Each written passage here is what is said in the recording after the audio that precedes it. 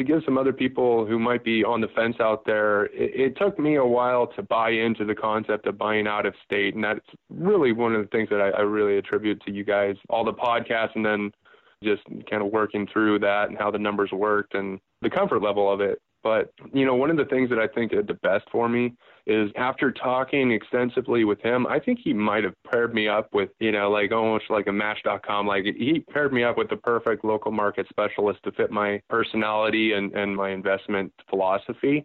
And so I kind of attribute it to him. But I'm very, very happy with the way the transactions go and the way the interactions kind of all fluidly occur with me and a local market specialist. And it really has been a pretty seamless process.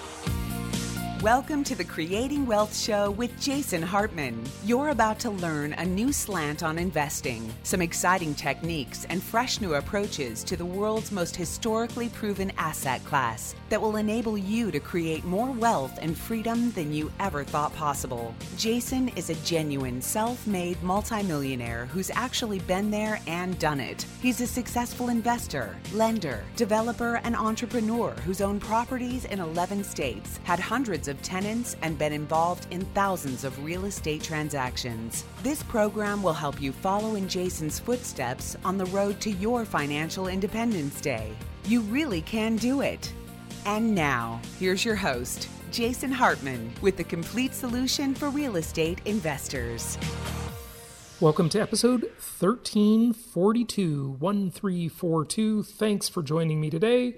And I am coming to you from home here in Palm Beach County, Florida. And I got to tell you, Florida is just spectacular right now. It's absolutely beautiful. I just got back from a beautiful lunch at the Breakers Hotel. I was there last week, and I tell you, I could hang out there a lot. It's a beautiful place, beautiful property.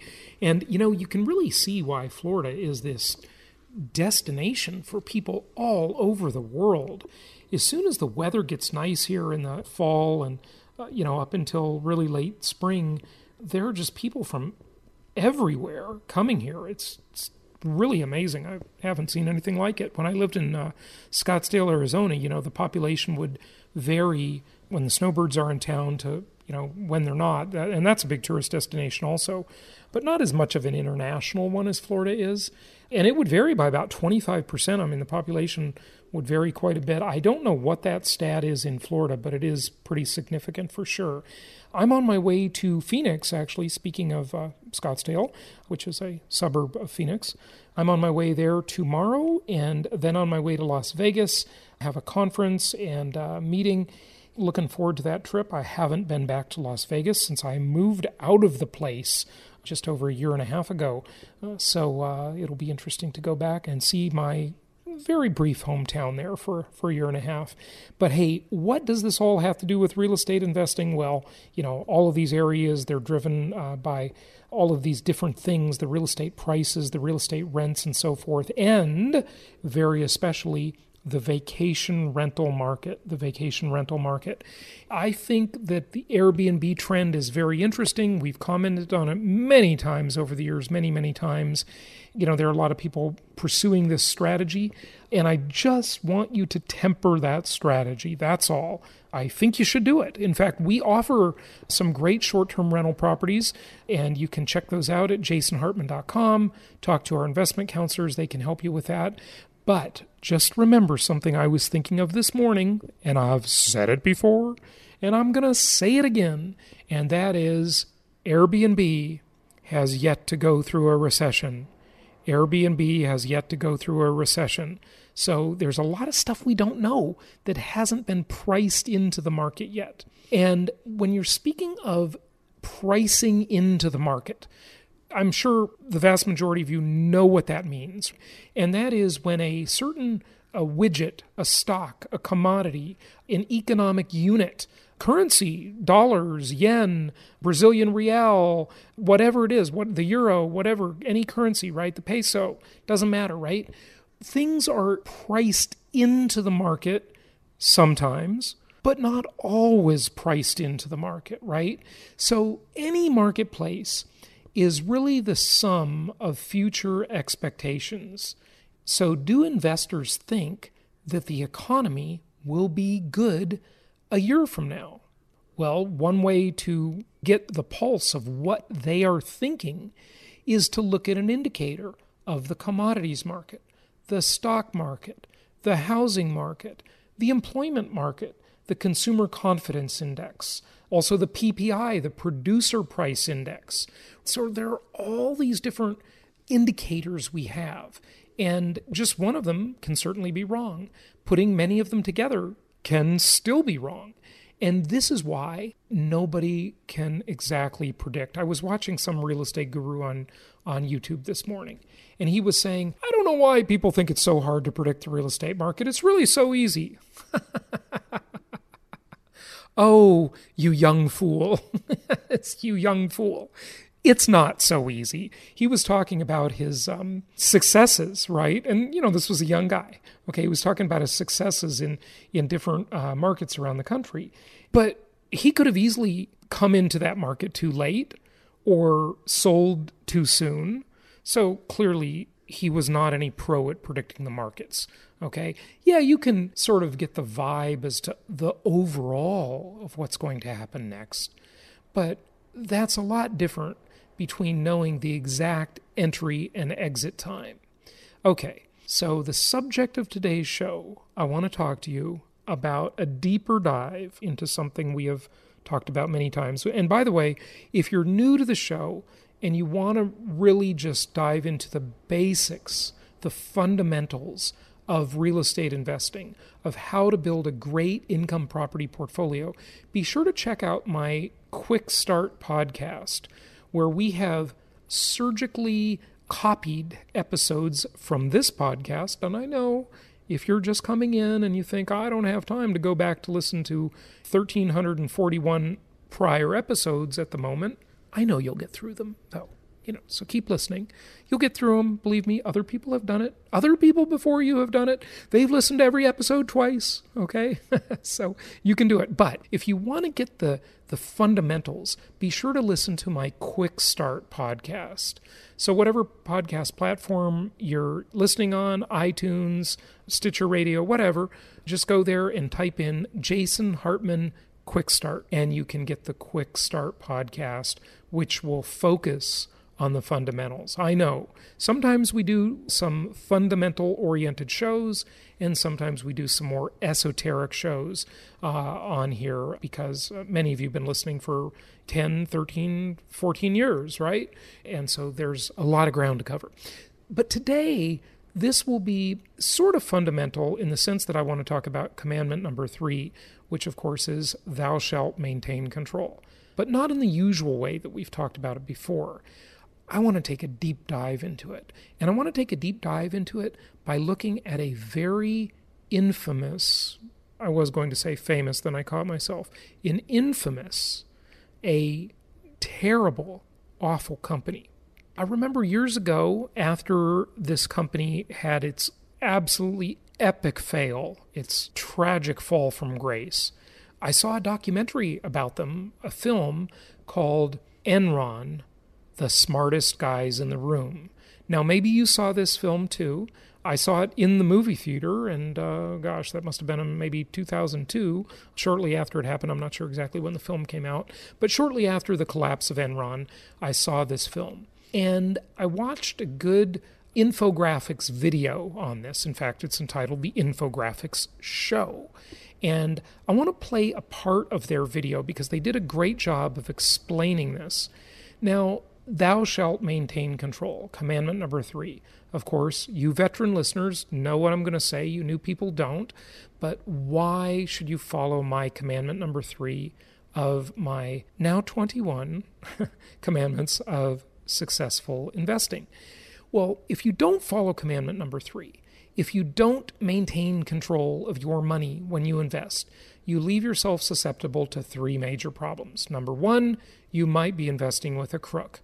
That was Enron. That's the Enron story, okay? And we're going to take a deep dive into that in a moment.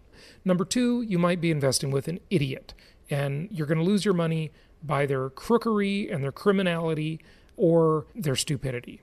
But assuming they're honest and competent, the third problem you can become the victim of is that if they're honest and competent, they take a huge management fee off the top for managing the deal.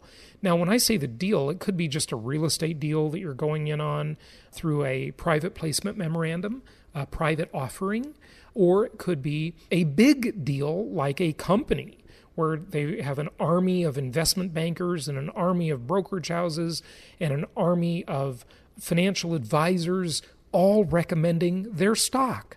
And then they have an army of auditors who are supposed to be doing their job. And in Enron's case, who was that firm? Well, my cousin, Aunt Joan's son, used to work for this firm. And this was a very respected firm that had been in business, I believe, for over 100 years. And they also had their fall from grace as part of the Enron debacle. In fact, they were famous for using paper shredders and shredding the evidence. It's like when the cops knock on the door and the drug dealer flushes the drugs down the toilet. Well, Arthur Andersen, the accounting firm, the very well-respected accounting firm that had been in business for like 100 years or something like that, I don't know, Bing it, look it up. Don't Google it because Google is evil. Okay, listen, I use Google products all the time, but that doesn't make them any less evil. They're not alone. I'm not just picking on Google. Sorry, Googlers. I know we have a lot of you as clients, and we appreciate you. But all of these big tech companies abuse their power. Facebook, Amazon. Doesn't matter. It's the nature of the beast. Look at, hey, was it Voltaire who said, here's the famous quote. I think it was Voltaire. I don't know. By the way, if you have questions or corrections for anything I say on the show or comments in general, go to jasonhartman.com/ask and tell me. But what is the famous quote?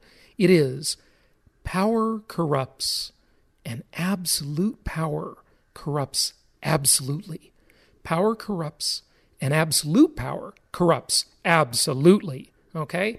And this is true. When anything gets big and powerful and in the bully pulpit position, whether it be a big tech company, a big company of any kind, or a big government, whatever, big leads to that corruption of power, right? And this is certainly true in the case of Enron. Now, let's listen to some of this and discover how well orchestrated and how interesting the Enron fraud was. And try to put yourself back in time to before any of this happened, because 1 year before the company collapsed, its stock hit an all-time high of just about $90. And a year later, it was gone. And this was one of the most renowned companies in the world. You don't think it can happen to those other companies you might be investing in? Or that deal? I mean, look, before Bernie Madoff was discovered or confessed, it was kind of a blend of the two, he was super well respected. If you ran a background check on Bernie Madoff, you would have found that this guy was like super respected. He was the president of NASDAQ.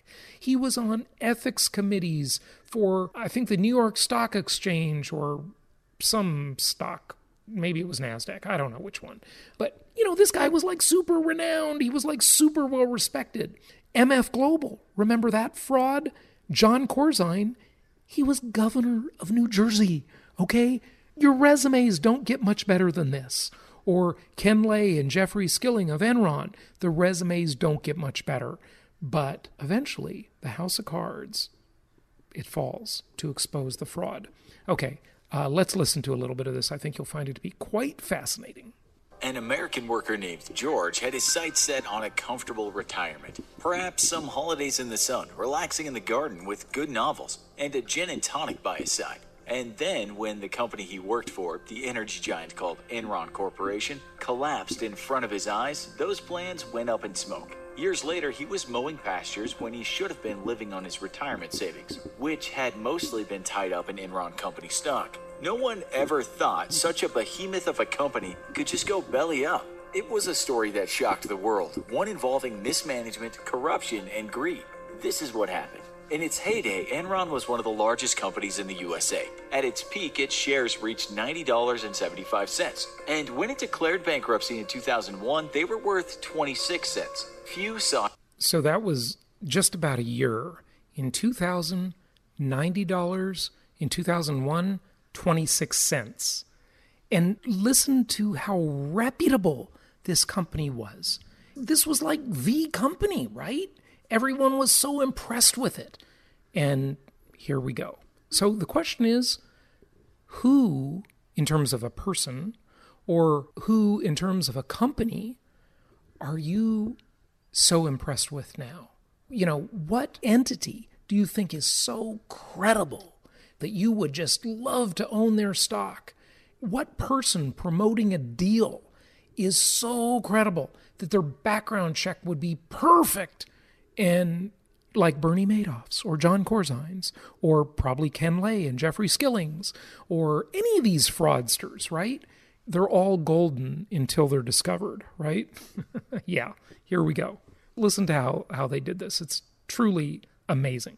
Not coming, and to this day, the downfall is a reminder to all of us that indeed giants can fall. And on top of that, giants aren't always what they seem. The story starts in 1985 when two companies merged. They were Texas-based Houston Natural Gas Company and Omaha-based InterNorth Incorporated. At the beginning, the new Enron was simply a very big natural gas supplier. But then in 1989, it turned a leaf in its book and began trading natural gas commodities. In 1994, it also began trading electricity. These changes took place under its new CEO, Kenneth Lay, who had formerly been in the big chair at Houston Natural Gas. At the time, Enron was said to be one of the most innovative companies in the USA. But at the time of the downfall, the New York Times wrote, Enron is a new economy company, a thinking outside the box, paradigm-shifting, market-making company. It added to the end of that paragraph, it's also, at this point in time, a bankrupt company. As the story... So, notice something. Remember I've said to you over the years that whenever you hear, usually the Wall Street folks, talk about financial innovation, that's when you better hold on to your wallet. Because think about it. Enron was just a normal energy company. And then Ken Lay came along and he decided to financialize, turn their energy into an instrument, into a financial instrument. That was financial innovation. And then look at what the New York Times was saying about them. Now, before they went bankrupt, I bet the New York Times was writing glorious things about them.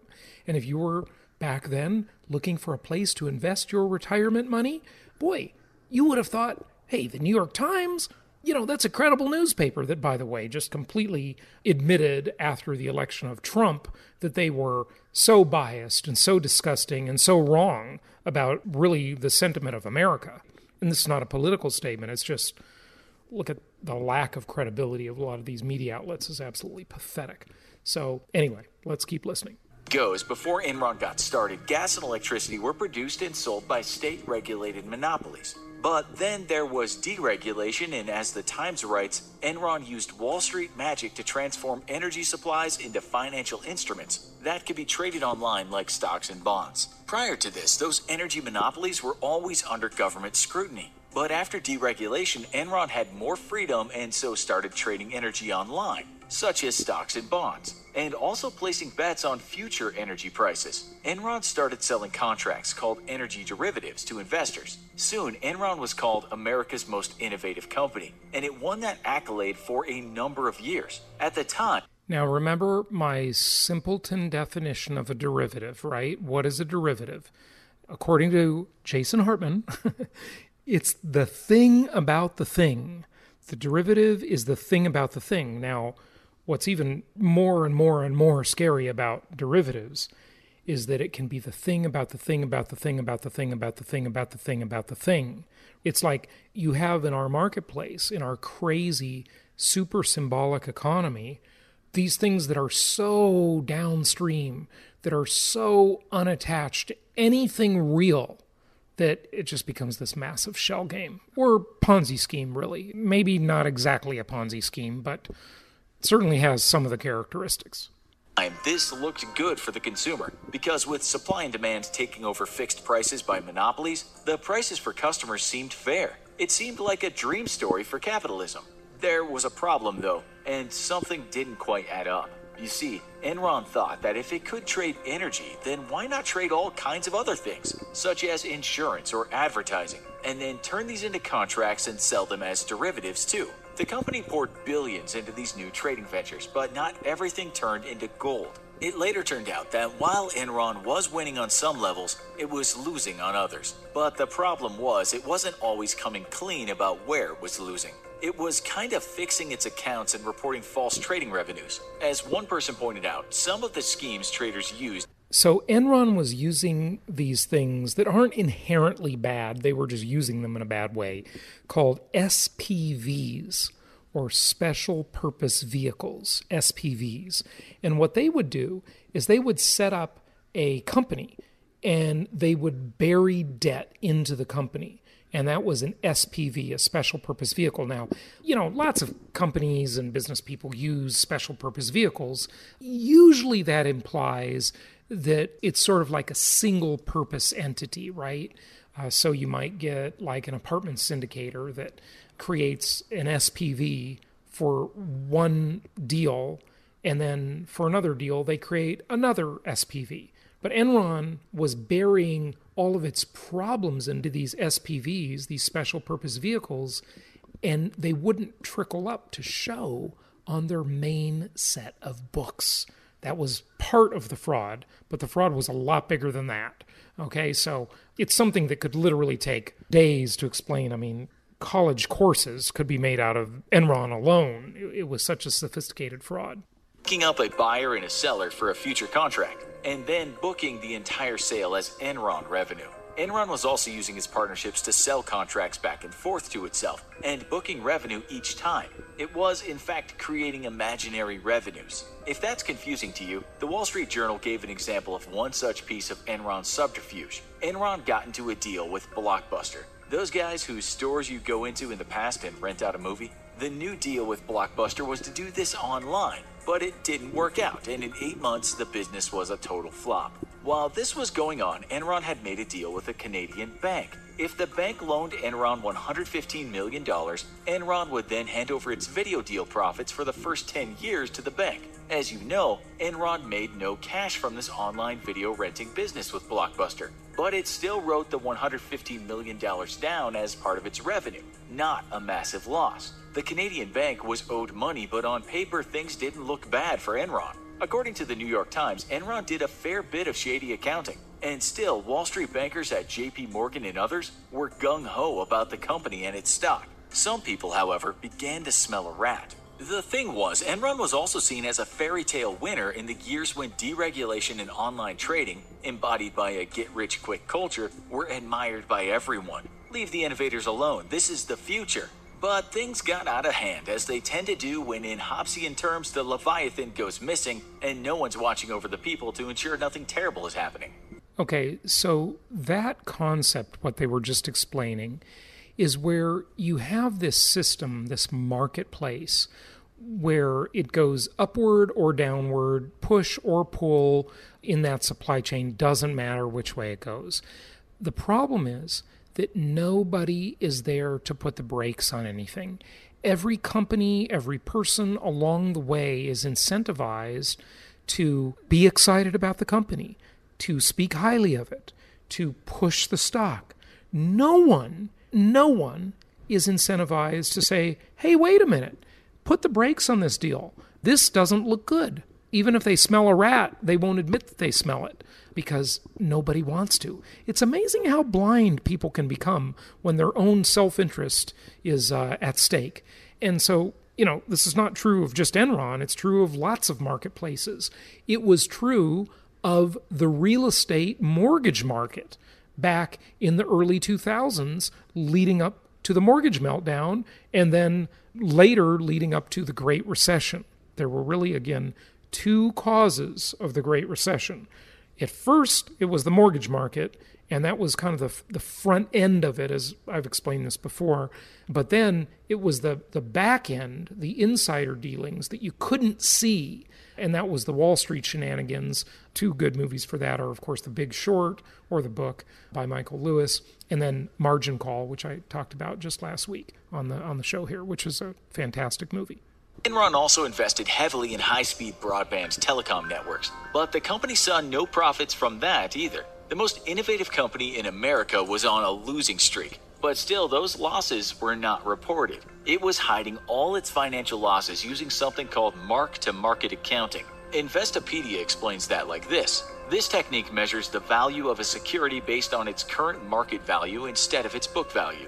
This can work well when trading securities, but it can be disastrous for actual businesses. Another example given of the Enron way of hiding its losses is this. If the company bought a... See, the security is nothing more than a derivative of sorts, okay? It's not called a derivative, but it is a derivative because it's a thing about a thing.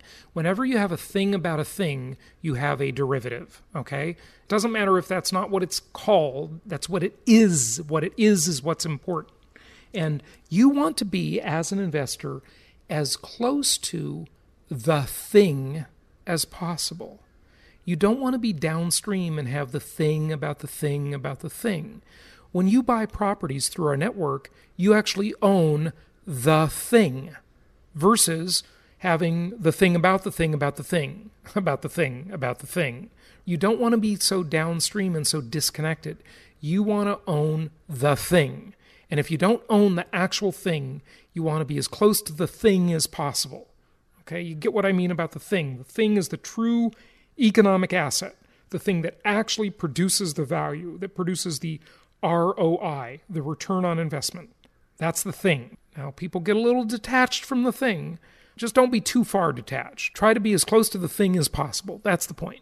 Making sense? I hope so. I hope so.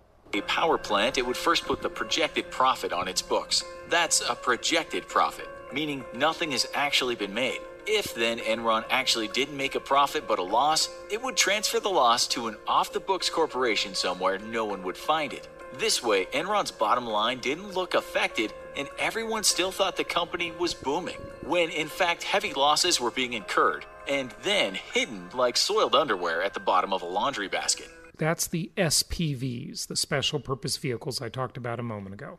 Enron used something called off-balance sheet special purpose vehicles, or SPVs, to hide these failures. But all you need to know is that this is a technique that can be used to fool investors and creditors. The experts tell us this is not illegal, but it can be dangerous. At the same time, not everyone understands how they work, so it could be said to be slightly unethical if companies are not completely transparent about it. And then the bubble burst, as bubbles tend to do. By April 2001, analysts were on to Enron. They saw what was happening, realizing that accounting wizardry had been creating a company not unlike the fantasy city of Oz. Behind the screen, Enron was crumbling, and by summer 2001, the company was in free fall. Its stock was downgraded, sinking like a stone into the abyss. By 2000, it was revealed that Enron had losses of $591 million and $628 million in debt. In 2001, the company filed for bankruptcy, and a lot of poor folks whose pensions were tied up in company stock were going to have to cancel their dream vacation in the Caribbean.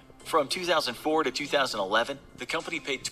Oh, it was so bad they'd have to cancel their entire retirement.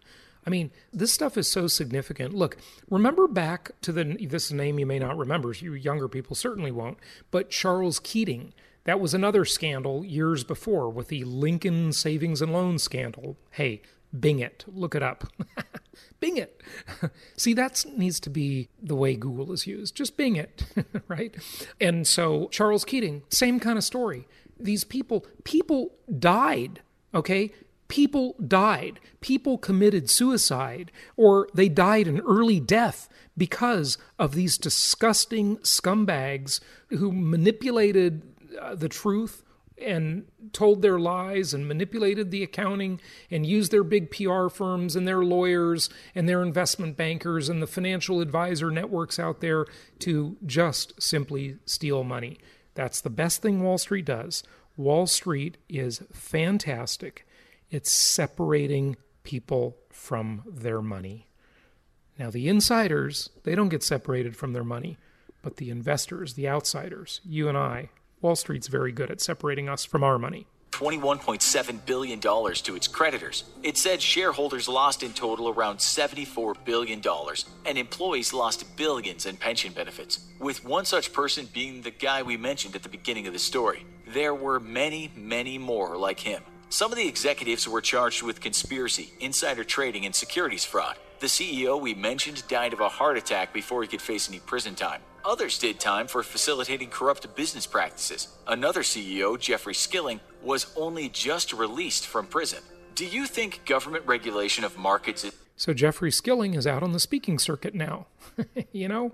So anyway, there you have it. That was the infographics show, and they did a great job just kind of giving an overview of that. But see that movie, The Smartest Guys in the Room.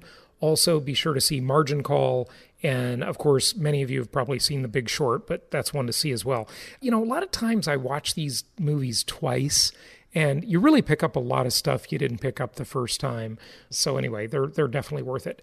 In either case, the lesson, the moral of the story is, thou shalt maintain control. Commandment number 3, be as close to the thing as possible, the actual thing that creates the revenue, the wealth, the return on investment, and that is the property, the income property, okay? And you can find lots of those at jasonhartman.com.